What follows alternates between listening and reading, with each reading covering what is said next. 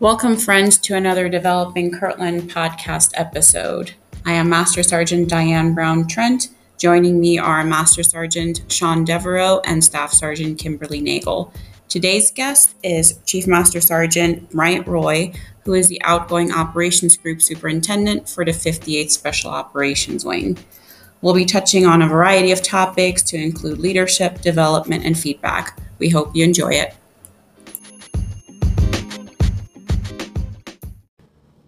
All right, Chief Roy, thanks for joining us. This is episode 2 of Developing Kirtland.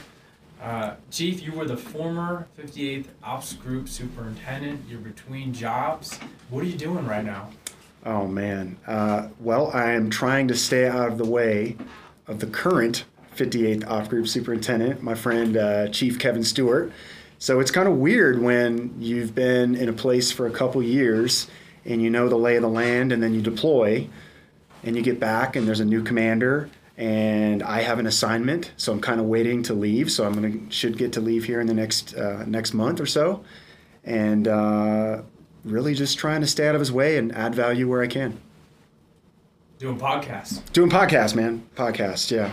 So who's your first guest again for this? Chief McCoy. Oh, I'm fairly starting to do a better job than him. So he set the record for a number of listens, so I'm sure you're going to get one with him. All right. In, so oh man, we got 61. That's my boy.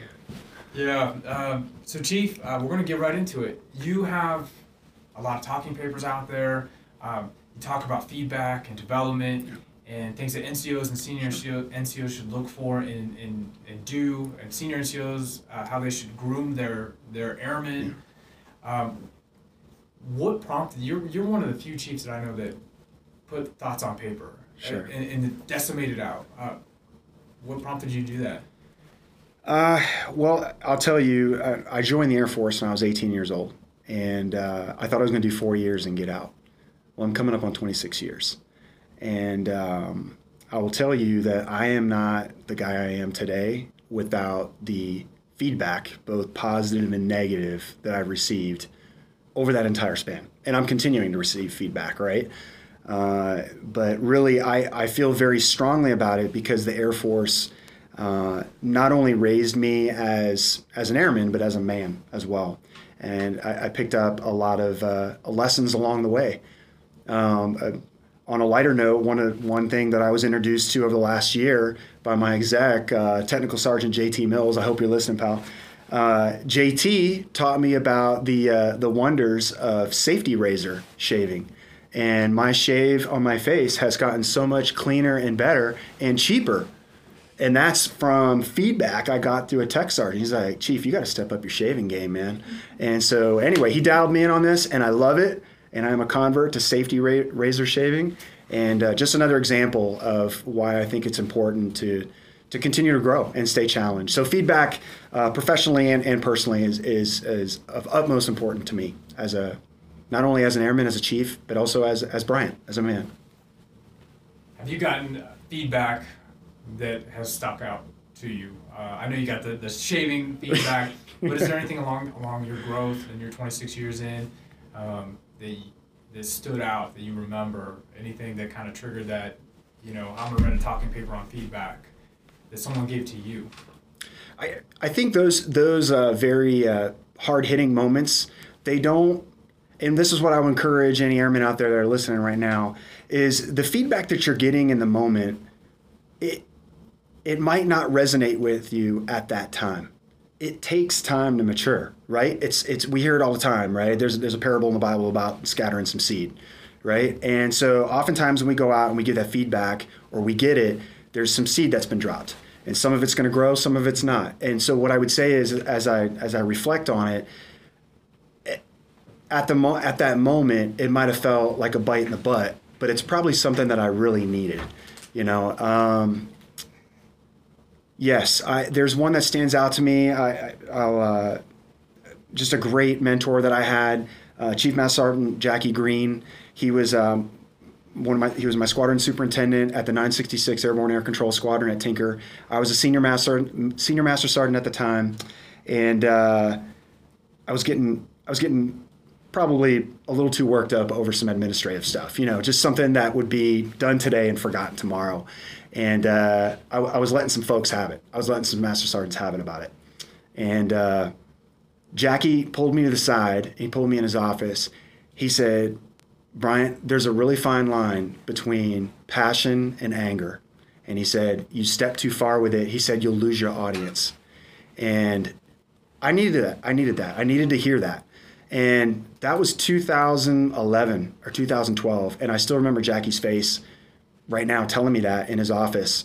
I look at him and the way he conducted himself, and he's really everything that I wanted to be like as a chief. He's long retired now. He's back in Oklahoma City. We're still friends on Facebook. Don't stay in touch as much as I would like, but it's moments like that.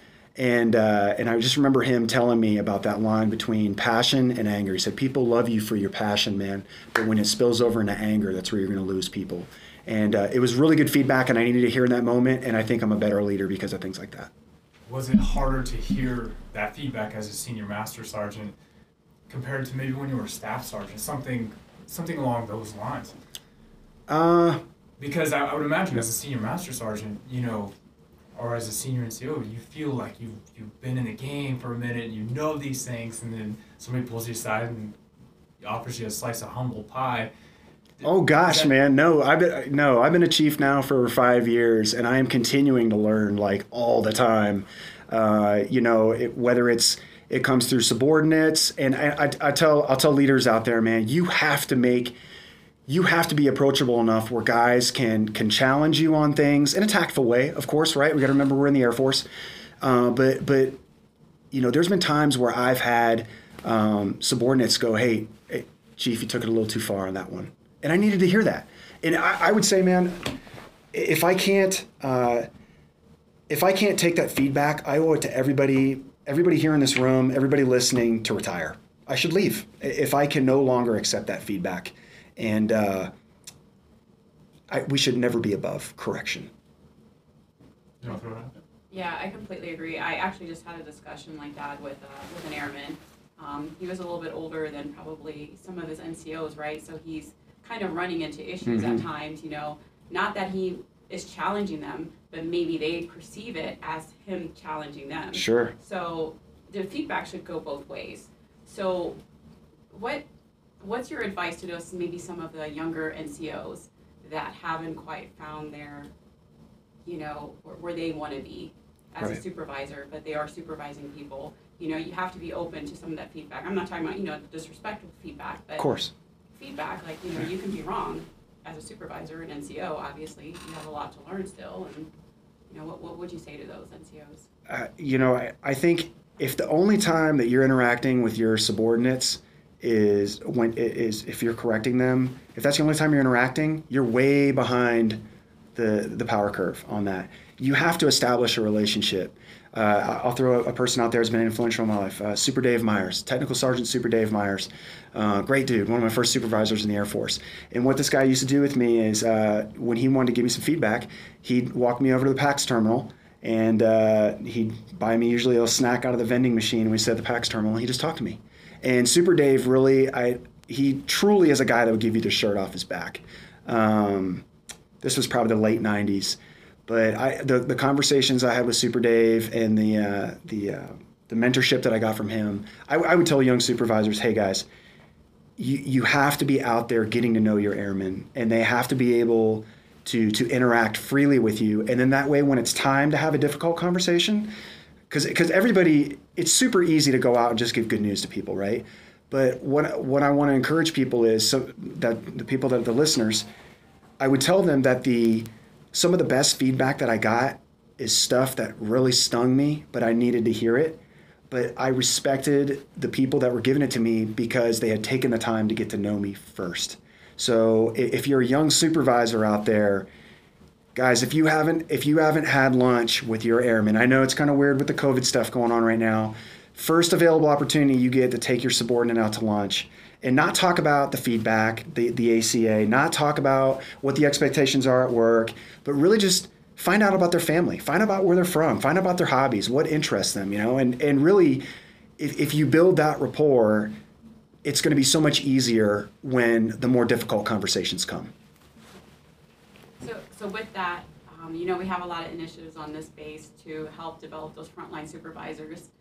Obviously, there's something missing, right? In my opinion, at least. So do you think that we're doing enough to mentor and develop our frontline supervisors? And, what can we do better? Well, it's been a while since I attended Airman Leadership School, and it's been a while since I went to NCO Academy. I went to Airman Leadership School in 1999. NCOA was 2005, and then I did my senior NCO Academy with the Marine Corps at Quantico, and that was really cool, by the way. So if you guys get a chance to do joint PME in residence, especially, it's awesome. Go do it. It's been a while since I've had to take a peek at the curriculum, at what they're teaching out there, but and I'm a big advocate for time and grade, because I think you have to just go through. You have to practice these skills, right? I would say that the first time that I gave feedback, the first time I wrote an EPR, it was probably a dumpster fire. It was probably terrible, right? I remember my first troop, Airman First Class Mike Raley. They literally assigned me this guy the day after I graduated Airman Leadership School, right? So I'm sure I sucked, and that's not to say that I'm some great dude now, but the thing is, you have to get that repetition, that muscle memory. Do I think that our PME curriculums give them a good foundation? Yes, absolutely. I think they're getting a good foundation in it, but gosh, I hope none of you guys graduate going, man, I guess I'm an expert now in this. You're not, and so if you're flight chief or you're a flight commander or squadron commander, whomever leadership structure you guys deal with, if they offer you an opportunity to rate on an airman or to supervise, do not shy away from contact. Accept that responsibility, because you're going to have a tremendous impact on that person's life and career, hopefully, if you're doing it right. So yes, do I think that we're teaching some things? Would I like to see record reviews incorporated in the PME curriculum? Yes, I would, because I think it's a skill that everybody needs to have. Mm-hmm. But for the most part, I think they're getting the nuts and bolts, and then you got to go out there and you got to master your craft. I think that's the difficult thing, is it's uncomfortable being a new supervisor, getting a brand new troop. Yeah. How do I write a 1206? How do I write a bullet? Right. It's a struggle. And oftentimes we get so busy that it seems like our supervisor's like, help me. But everyone is kind of doing their own thing, mm-hmm. and they're in their silo.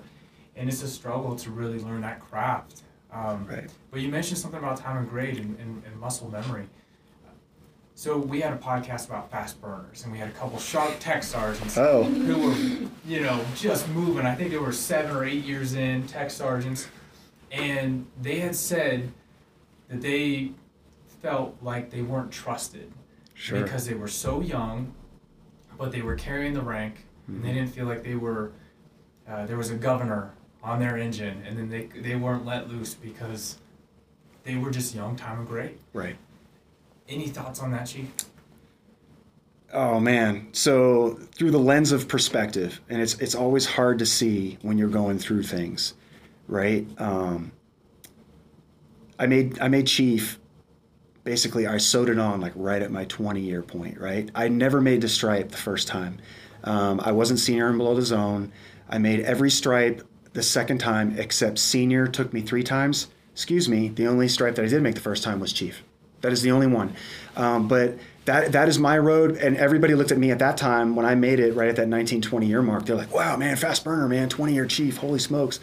It seems like even now I'm meeting more and more like younger chiefs. I'm meeting dudes like, 15, 16 years, and I would say this, what I'm looking for, well, first of all, I've definitely pissed off some of my ops group, senior NCOs, and I am honored that they would tell me and send me emails, not anonymously, and go, Chief, hey man, I think you're wrong, man. I think you're wrong, and I respect that, because I'm like, hey, noted, understood, and I listen to what they have to say, and we talk through it a little bit, but really I believe in seasoning, and that happens at different times for different people. But one thing that I'm looking for in a first-time out guy is the maturity to raise their hand when they're whipped.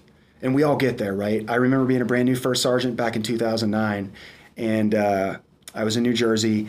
And I'm going to tell you, I didn't know my butt from a hole in the ground. I mean, I survived that first year of being a first sergeant by phone a friend, right?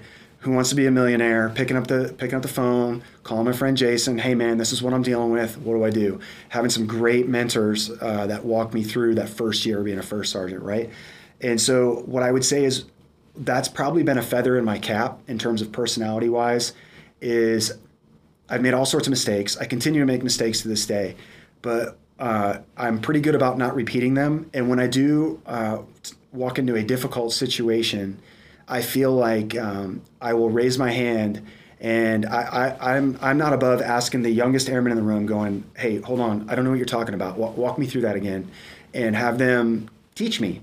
And so I want to see maturity from our young fast burners.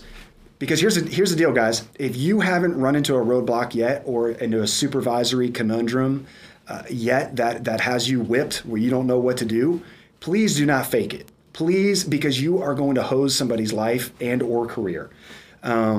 You have to slow it down. Say, hey man, I need 24 to 48 hours to phone some friends. I got to try to figure out what's going on, But please have the maturity, if you're a young fast burner out there, to raise your hand and approach somebody with a little more experience that can help guide you through that. All right. So we need to maintain that humility and that hunger to learn, whether you've been in 4 years, 14 years, or 24 years, whatever it may be. Kind of a team approach. Oh, absolutely. It takes a village, man. I'm not the dude I am, the chief I am, the first sergeant I was, the senior NCO, the NCO, without a great team around me. Sorry, DBT and I heard a quote. I think Chief Wright said it, alone you'll go fast, together you'll go far. Yep. That stuck. Yeah, that's a great quote. It is. I think that was an African proverb. Yeah, he shared that with us as well as chiefs, and I could not agree with him more. I think Chief Wright knocked that one out of the park. Yeah. I think it definitely takes a lot of maturity to know when, like you said, you've been whipped, and to ask for help. Sure. Yeah. Well, and I think, to that point, and I think the subordinate, if you're honest with the subordinate about that, now, if you don't know anything about anything, right? If they're bringing things to you and, 9 times out of 10, you just go, I don't know. I think you got a problem there. But if every once in a while an airman brings a difficult situation to me, I'm like, man, that's a darn good question. Let me do some research. I think the airman will respect you more, and I think you're demonstrating to them that you're taking their issues serious enough to go back and double and triple check to make sure you give them the right answer the first time. Because as you guys know, I mean, you guys have been around for a little bit. There's decisions that we make about career things, whether we stay, we get out, whether we retrain, we don't retrain, whatever it may be. But these guys, these windows are open and close, really quickly, and yeah. So those are just things that I think we should keep in mind, that humility as supervisors. I'll touch on your other talking paper when you guys. Oh, and by all means, please. I mean, if we can make these things available to people, I mean, spread them far and wide. I'll stand by anything I said in there. And if people have feedback from me, I whether it's from a chief or an airman basic, I don't care, man. Send it. I want to read it. Awesome. Yeah, we're actually talking about putting these out there. And actually, you talked to 5-6 committees, top 3. The feedback that we've received, they all loved what you brought to the table, because seems to be a lot of confusion when it comes to the promotion process. Mm-hmm. Even understanding what EFDP means. Mm-hmm. Right. Strats seem like a big question mark. Mm-hmm. I asked a couple folks, and they asked, they had this question for you, Chief. Sure. Regarding feedback, especially with strats, our members will hear, you don't get out enough. You need to get outside your 4 walls. Mm. You're stuck in wherever. And, hey, there's the top 3, there's the 5-6, there's these organizations. On the opposite end of that, you get out too much. You got to take care of home base. And it seems like it's, the person in the leadership position dependent, because somebody might be saying one thing, and then the next year look at the records and say the complete opposite. Right. And people are throwing up their hands. And change of commands happen all the time, right? People come in and out of the unit. Chief Roy was the OG superintendent, and now it's somebody new. And that guy or gal might have a different perspective on how they view these things. You're right. Yes. Go ahead. I'm sorry, man. No, I think you hit it. I mean, that is exactly the question. What do we do? How do we combat that? Yeah. So, okay, this is it's a nuanced question. Your experience may vary, listeners out there. Your experiences may vary. What I would say is, if you are doing the right things for the right reasons, in time, maybe not necessarily your time, something that you're comfortable with, but in time, I believe that you have a chance to be considered for something difficult as a senior NCO stratification. So you brought it up. I think it's important for every senior NCO to know right off the top, and this is what I talk to about with my guys. You got to understand that for us, senior master sergeant is numerically the most difficult rank to make, right? It is. I mean, that's what 10%. Year to year, Air Force average hovers in the 10%, 8 to 12, whatever it is. It's low. So that tells me that there are 9 out of 10 master sergeants, senior NCOs, that are not earning that stratification. That's tough, man. I mean, that is a really, really narrow gate. And so you're right. It is kind of a balance. And I think what I've seen is, and what I hate to hear, is how if somebody gives feedback, and I've heard this before, right? I'm not going to throw any of my predecessors under the bus, but I've had people get upset they didn't get a strat, and they said, oh, well, last year so-and-so told me, well, if I just do this one extra thing, then I'm going to get it next year. But I would say to that person, to my fellow chief, I would say to my fellow chief, to my fellow leader, hey, man, here's the deal. The pool of people changes every single year, right? People get promoted, people separate, people PCS, people get DUIs. We don't know. I mean, every year that list, people come into the pool, they go out of the pool for whatever reason. And so I think it's irresponsible for us as leaders. I would talk to my fellow chiefs and go, guys, if you're promising stratifications or accolades or whatever it is to your people, awards, you name it, insert accolade here. If you're promising those things to people, saying, oh, well, if you just do this one extra thing next year, right, you're basically selling a bill of goods that really is probably going to be null and void the following year. And especially in light of the fact, like you said, I mean, even leaders turnover, right? So it's a difficult discussion. I think it starts with a record review. I think it starts with a plan. What I try to talk to, I am proud of the fact that every senior NCO in my organization gets a feedback not only from the direct supervisor, but I also give them a feedback as well. I do performer record review with every single senior NCO in my organization, and we try to I try to get to know them a little better, try to find out what their goals are, and oftentimes at high levels there's competing interests, right? There's spouses' jobs, there's kids in school, there's outside opportunities, and so I just need to kind of get an idea of kind of what's going on in people's lives and talk through a little bit about, hey, what can we come up with a plan that makes sense? What can we do to provide you some different opportunities? I would just caution senior NCOs out there, and I think this is where a lot of people get jilted, and we see it on the officer side as well, major to lieutenant colonel to colonel, where people feel like they have to go off and chase something, and then when it doesn't come up, it really just sours, it bitters the water. And that's where we get a lot of passed over, checked out senior NCOs, which to me, it's a problem, right? And I understand. Easy for you to say, Chief, right? You're the one sitting here that's been a chief now, so easy for you to say. And I would just say, and I know it might sound corny, and somebody would say, Chief, I don't believe you. Honest to God, truthfully, this is what I believe, is that I had to let go a little bit. I had to kind of let go of some of that controlling my next assignment, controlling my next duty title, controlling whatever it was going to be, right? And I kind of just had to give some of those things up and be comfortable with who I was here in my chest, in my heart, with who I was as a leader. And that really for me was freedom. That was freeing, and good things did happen. But and I did act on some advice that was given to me by other leaders, right? They said, hey, you can do it or not do it. It's your choice. But I acted on it, and things came back well for me. So I am aware that it might sound that I am preaching from the mountain right now, but I really want you to believe me that I did have to let go of some personal control and just kind of go with the flow on some things. That's what I gathered. Was control what you can control, stay true to your compass, and keep pressing forward. Yes.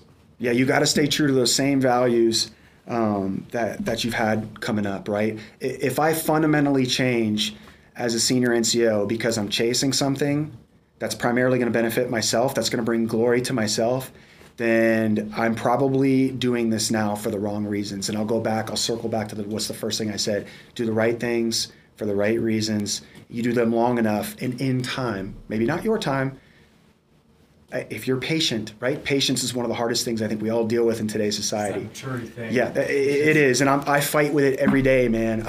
I do. I'm still in it myself. So at any rate, hopefully that connected with the audience a little bit.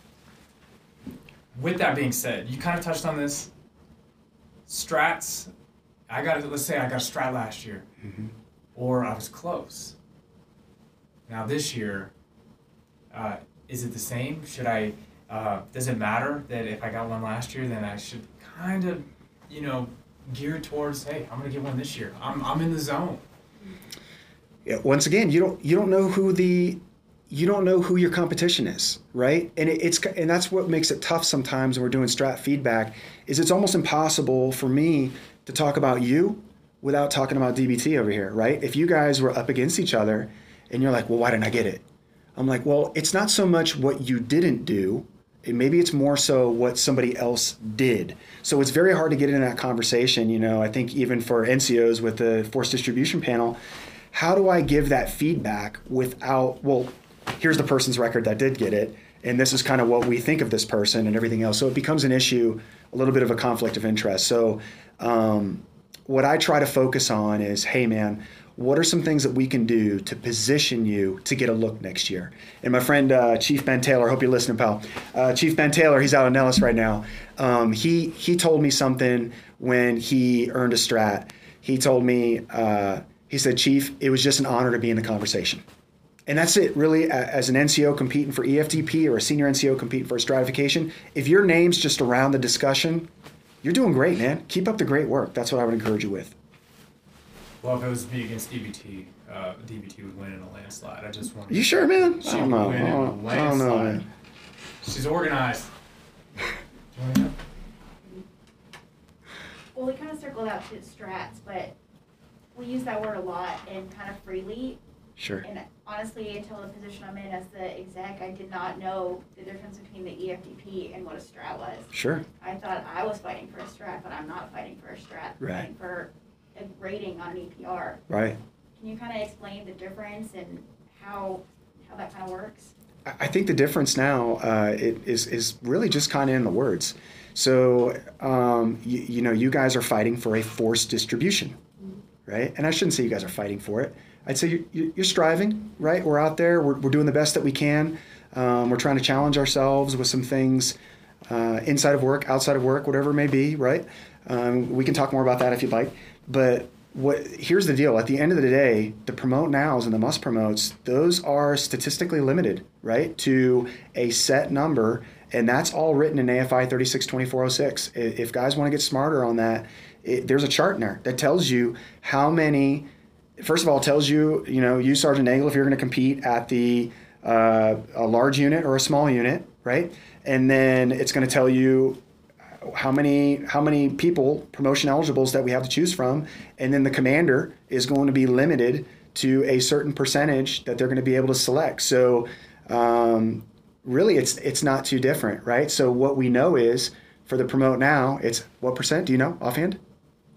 For us here? For NCOs, 5%. Yep. And then what is the percentage for the must promote? 10%. 10. That's right. So 10%. But now it's a little different for senior M and the staff. Senior and staff's 15%.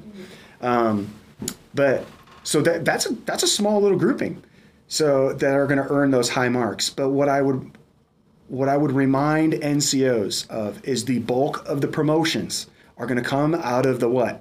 The promote category, the one that is not force distributed. I don't know what that verb is, but anyway, we know that the majority of the promotions come out of the non-force distributed the promote ratings. Those are the people that get the bulk of the promotions. So how do you go about being a frontline supervisor and telling your senior airmen that fought all year, I'm sorry you're ending up with the promote? It's still such a hard topic to say. It is. You did your hard work, but maybe someone did harder or did something different. How do you have that conversation?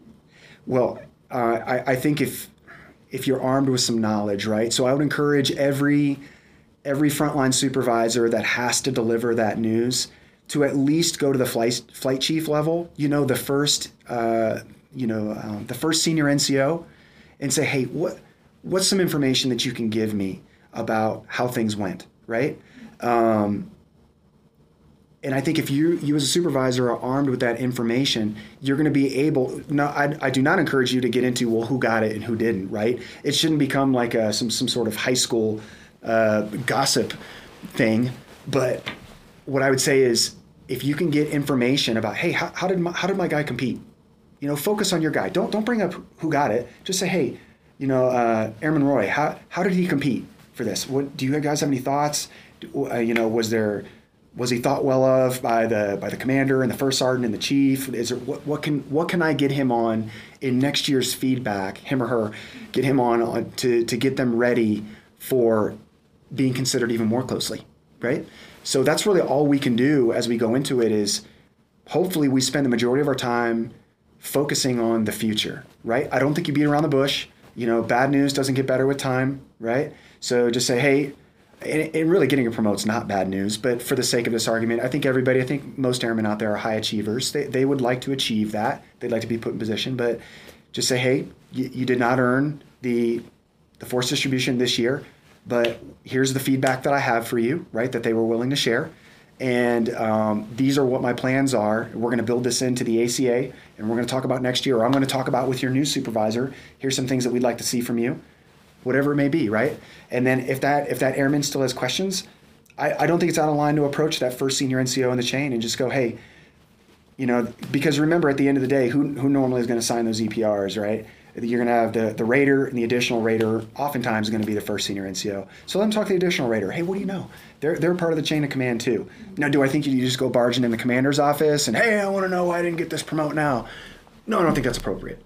But I think you as a supervisor can give them about an 80% solution, and then just remember, sometimes people are just going to need some time to get over some things, right? If they get kind of frustrated with it, I feel like everybody deserves a solid, week or two to kind of cool off. We still need to be professional, but hey, people need to get through some stuff. I've had some disappointments, and I took some leave. I was like, I got to take some time off, man. So maybe offer that to them. Hey, man, do you want to take some leave if they're really upset about it? So anyway.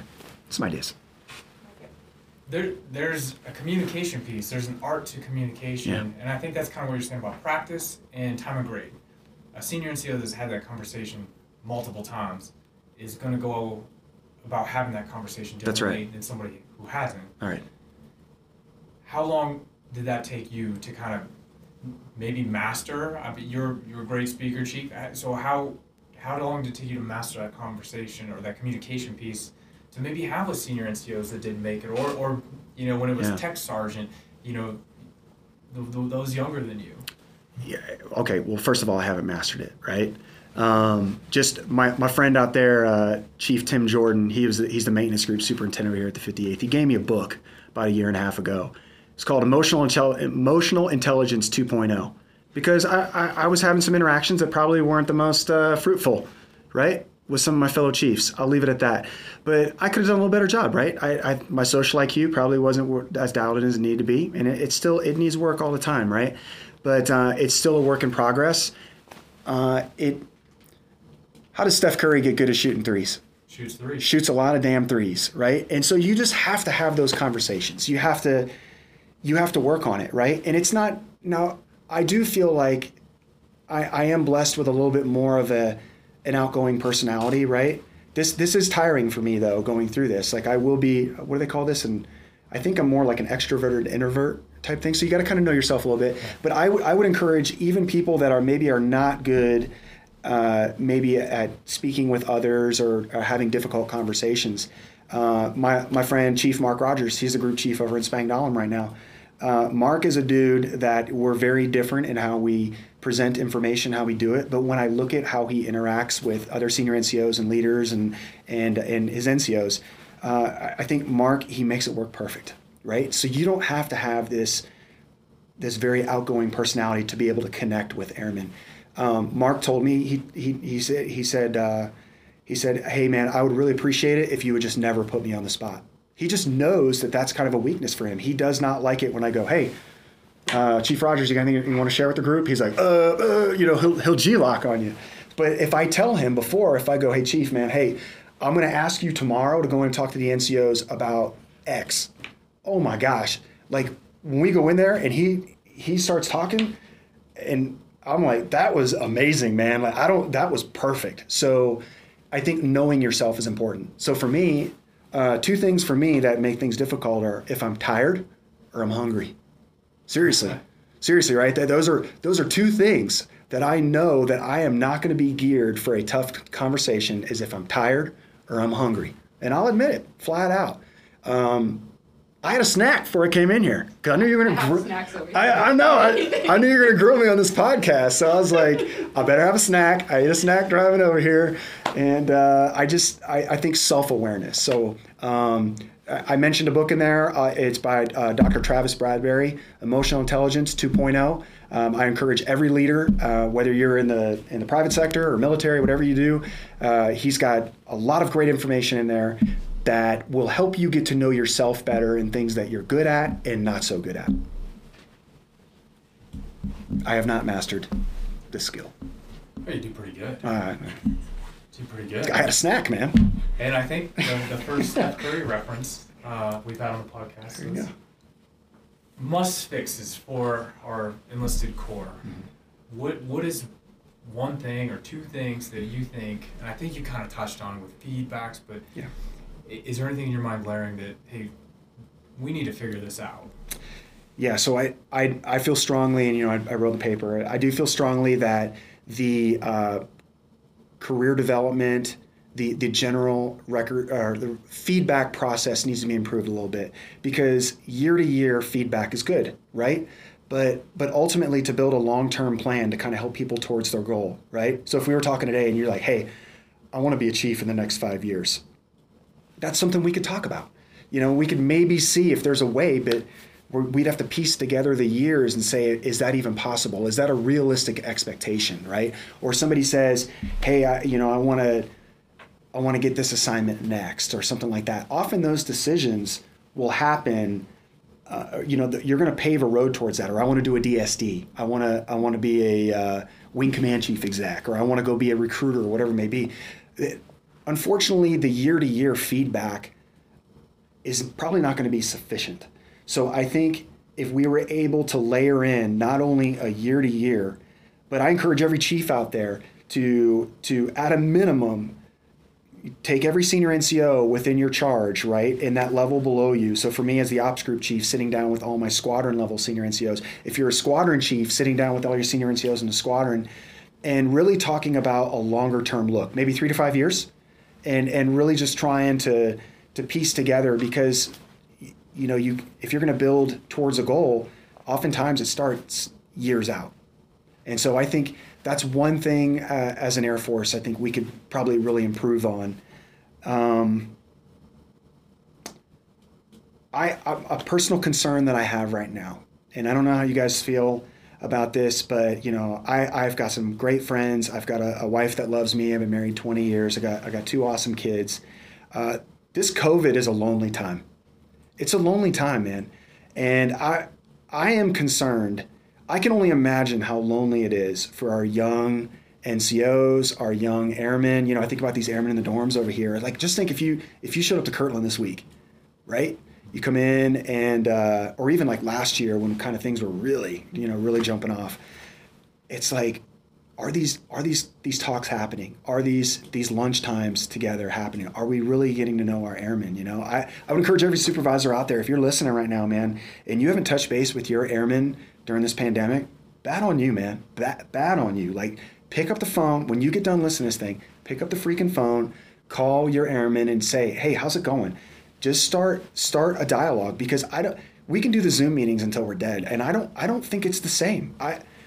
Somebody would probably try to say, oh yeah, it's the new. I'm not with that, man. There's no substitute for this, what we're doing here right now. There's no substitute. So I have a genuine concern right now in the Air Force about is feedback being done?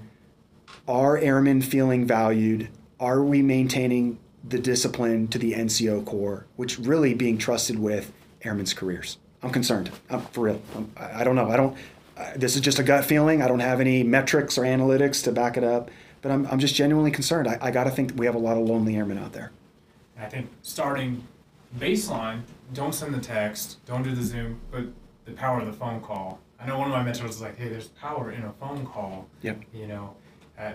Sometimes people don't like phone calls, but hey, how you doing? That means a lot. Well, these young dudes, they screen their calls, right? If they're anything like my teenagers, right? They're like, oh, that's Dad calling. I'll wait for him to text me, Especially if they don't have your name in their phone. Like, who is this? Yeah. So, Chief Wright and a lot of other senior enlisted leaders, not just in the Air Force, but joint service leaders, talk about this intrusive leadership. And I'll encourage you supervisors, guys, sometimes you're going to have, it's going to feel unnatural a little bit trying to force these conversations. But I just want to tell you that me, Bryant Roy, I am living proof that stuff works. Because do you think that I was going out there and approaching my supervisors, hey, give me some great feedback? No, hell no. I mean, I was tap dancing by the first sergeant's office. I didn't even look into the chief's office, when I was a young guy. I was, some 18-year-old booger picker. I still am, but it's like I'm older now. But the thing is I needed people to just come seek me out and talk to me about stuff. And I have immensely benefited from that. And I wasn't out there looking for it. It's just people putting it into my life, speaking it into my life. And so I'm encouraging supervisors. I know this stuff might feel weird and you might feel like it's a drag or it's corny or they're going to think I'm stupid or whatever. No, because down the line, you don't know who you're talking to. You could be talking to the next chief of staff of the Air Force. If you're talking to an officer, you could be talking to the next chief master sergeant in the Air Force. You don't know who you're talking to. So what are we pointing at Sergeant Nagel for? Oh, Chief Master Sergeant in the Air Force. Chief Master Sergeant in the Air Force down the line, huh? Yeah, okay. All right, I'll be looking out for you. Awesome. I almost stepped on your toes. Do you have any more questions? I think you kind of touched on it with the paper that you had for the enlisted management thoughts. You talked about the importance of developing the airmen, so like deliberate development within your group or squadron or whatever it is.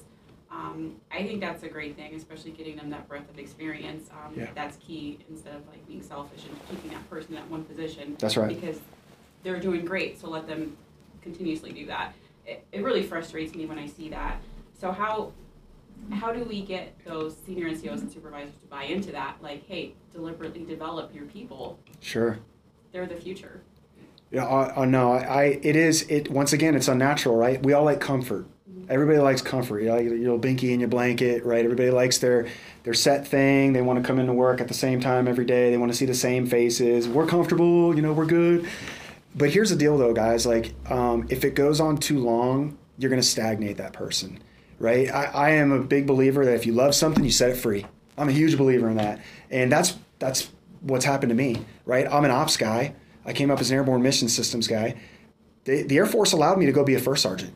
I'll be honest, at 12, 13 years, I had done everything within my career field, right? I had been a line flyer, I had been a line instructor, I had been a line evaluator, I had been a formal training unit instructor, formal training unit evaluator, I had been in Stan Eval, which is QA for most other people. I was twiddling my thumbs, man. I mean, I was like, okay, what's next?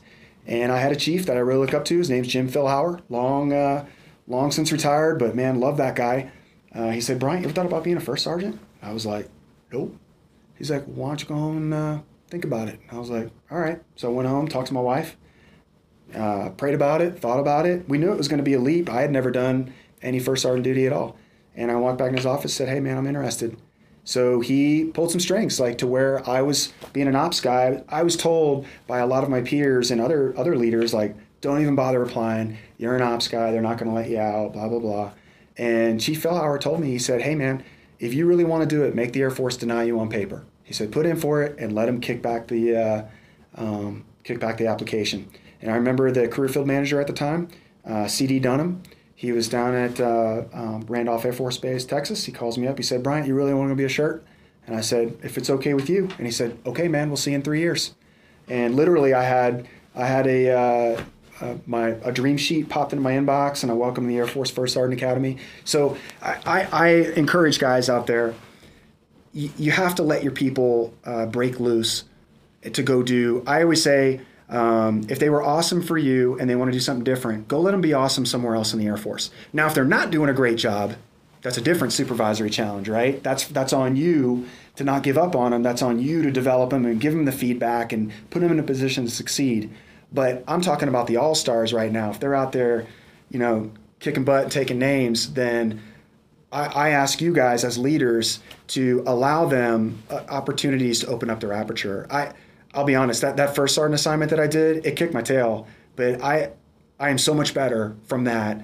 And it really put a lot of gas back in my tank in terms of taking care of airmen, what I was here for. I stopped identifying just as an ops guy and started identifying more as just Big Blue, like all airmen. And it really just took my blinders off to a lot of things that I had taken for granted. So I am super blessed that I got the opportunity to do that. And I am a beneficiary, once again, of that, of being able to go do different things in my career. So this assignment here, this is outside of my comfort zone. At the 58th, I just finished here. I had never been around special operations or rescue guys, right? Holy crap, that was intimidating. That's probably a topic we could talk about as well. But that was intimidating. My boss here, Colonel Carroll, he changed command when I was deployed last summer.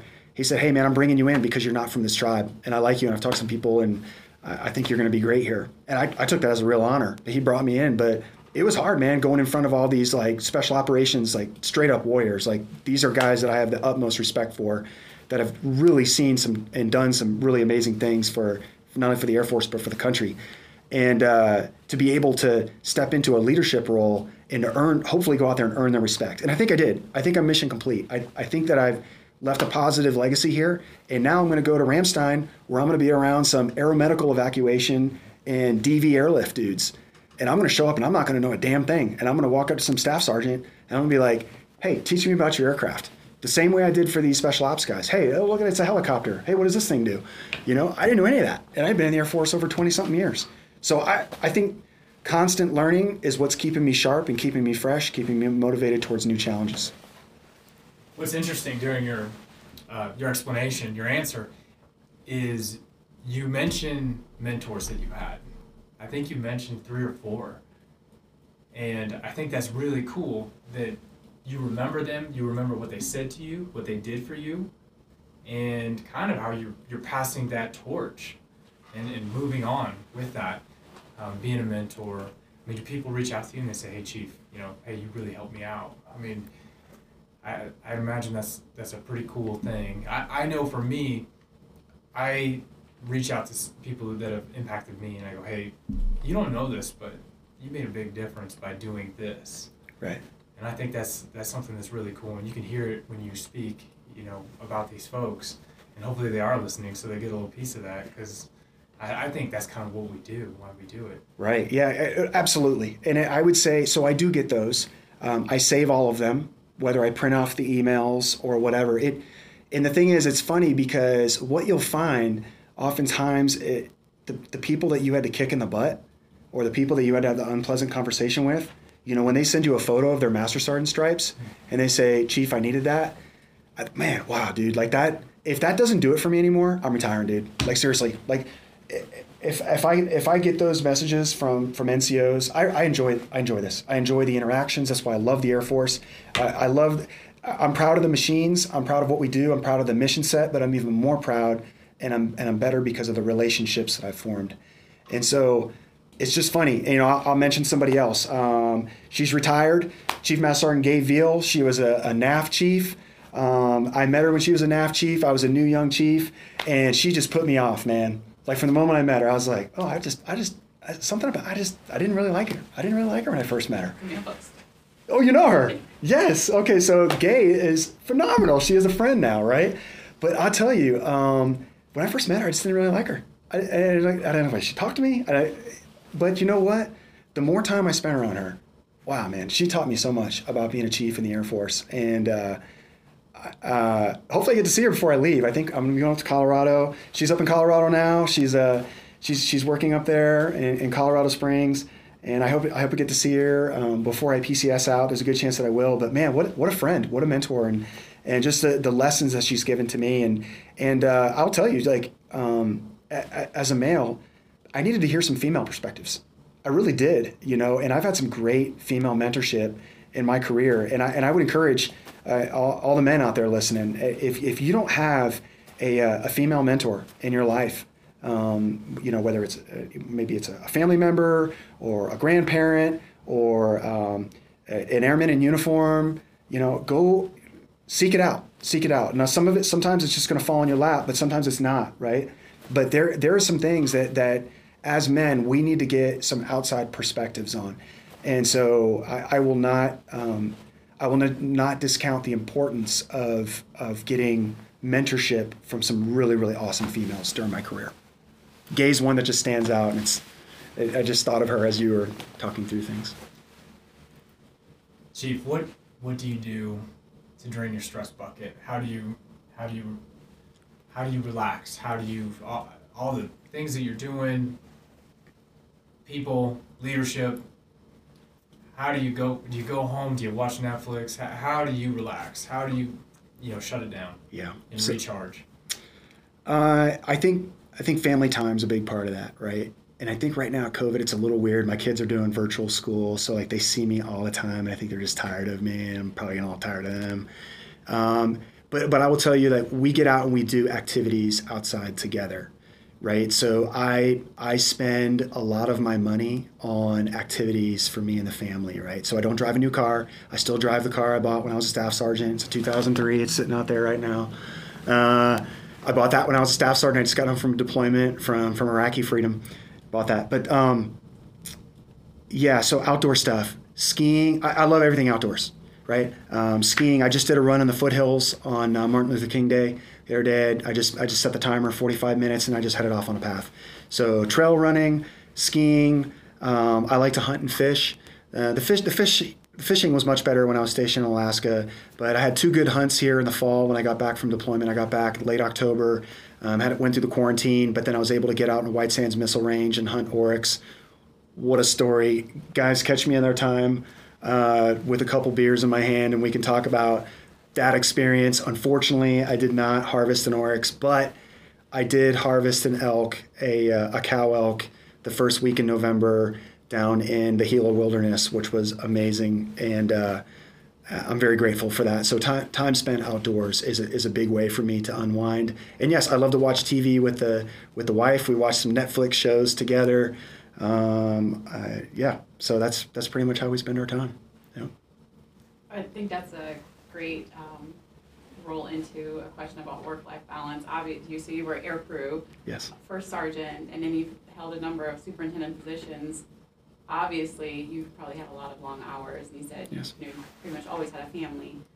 Even for the ones without a family, work-life balance. Can you talk about how important that is and self-care? Because I think there was a time where we kind of just ignored it, and I try to preach it now, but I know for myself, I fell into that as well. Right. Can you speak to that a little bit? I think, and I've had to recalibrate multiple times during my life and during my career, and we're continuing to recalibrate, right? And there's going to be a recalibration that goes on as soon as I hit the ground out at Ramstein.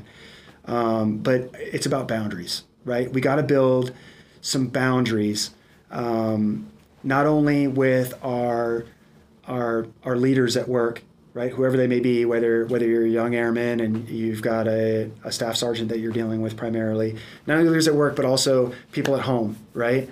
What are the expectations? What time with the wife and stuff. So let me give you a for instance. So a for instance would be a time that I had to recalibrate was when I was leaving first sergeant duty. I got picked up to come over and be a special missions aviator on CV-22s.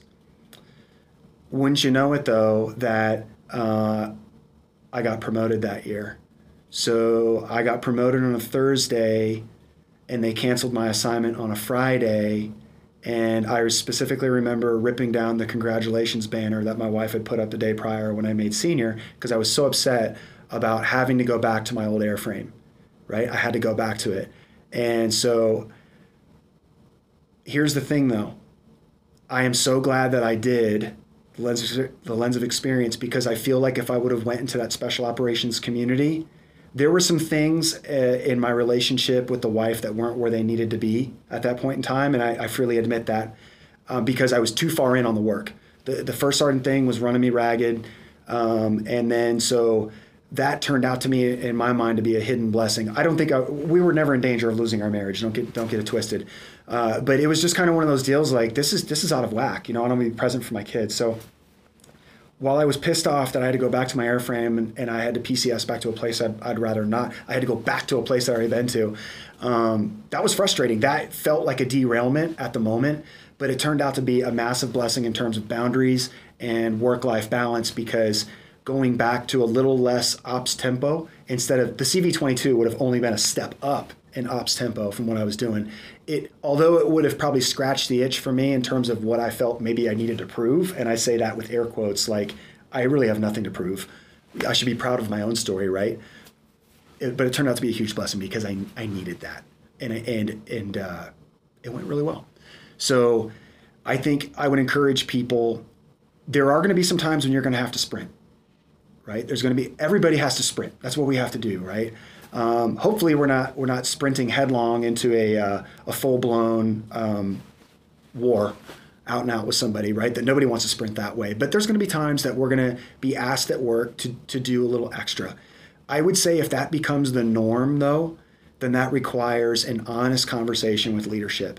What I would encourage people with is, here's the deal, though, guys. If it turns into a constant woe is me, or this is how all this extra stuff affects me personally, Bryant Roy, I think leaders are going to be less inclined to want to listen to that. But if we talk about how it's going to affect airmen and how it's going to affect the mission, if we can recage it in terms of that, it is important to have work-life balance, because really we need people when they show up to work to be ready to do their absolute best, And if you're run down, what do they say? You can't pour from an empty cup, right? So if you're empty, how the hell can I expect you to pour into the mission or your airmen? And so it's a tightrope act. It only gets more difficult with children and whatever outside commitments you might have, but it's tough. And it's up to each individual person to decide what they think is best for that. One more question, Chief. Yes, sir. This is episode 2. On episode 1, Chief McCoy, Security Forces Defender, he had 61 listens. Do you think that your podcast episode will beat his? Well, he's going to listen to it. I'm sure he's going to listen to it. Well, if I can get... Here's the deal. You're talking to the wrong guy, because of course I'm going to think that people are going to want to listen to me, but I'm not we need to do some cold call, some airmen to see if they're actually out there listening, or if they've heard of it. I don't know. Chief McCoy's a great dude. I think it's probably one of those deals where if more people got a chance to listen to Chief McCoy, his likes and subscribes would only grow from there. There's no way that you're going to tell me that you'll get me to tell you that I think I'm going to do that much better than Chief McCoy. I tried. No, man, that's my boy, man. I like him. That's my dude. So. Well, let's end it with some book recommendations. Yeah. I think some people like to hear that. Yeah. For readers, people like to read. Obviously, you already said Emotional Intelligence 2.0. 2.0, yeah. Anything else that's one of your favorites? I think a must-read for every leader is Start With Why by Simon Sinek. Hopefully I said that right. I just think the way that he is able to illustrate the most important concepts of servant leadership, I think that book is just a great starting point. And he also has a YouTube and a TED Talk out there. I encourage guys to do that. But I really try to lead in that way. I want to lead in a way where, because I feel like if you lead through your rank or anything else, people will do just enough to not get in trouble. Right? If I'm constantly have to remind people that I'm a chief, hey, I'm a chief, you should listen to me. That says more about me than it does about them. And I think that it might be effective in the short term, but in the long term, like I said, people are going to do just enough to not get in trouble.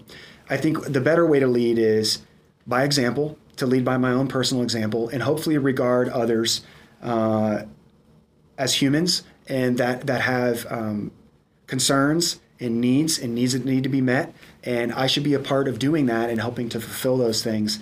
And really never ask my airmen to do something I would not do or have not done personally, right? If I ask you to buff a floor, man, I promise you I have buffed the floor. So if I ask you to do urinalysis monitor, I promise you I've done more urinalysis monitor than probably anybody that will ever join this podcast in the future. So anyway, that's how we have to lead. And I think that Simon Sinek's book is probably the best one. So those would be my 2 book recommendations, and we'll keep it there for now. Gee, thanks for coming on. Thanks for doing this. Thanks for your time. I think we hit an hour exactly. It was awesome, man. I enjoyed it, and I appreciate you guys giving me a platform to share some thoughts. And I hope your listeners find value in this, because really it doesn't matter what I think. It only matters what they think, right? Whether you're reading a paper or you're listening to a podcast, if you get something from it, if you found this encouraging, then it's worthwhile. But in terms of me, it doesn't matter at all what I think.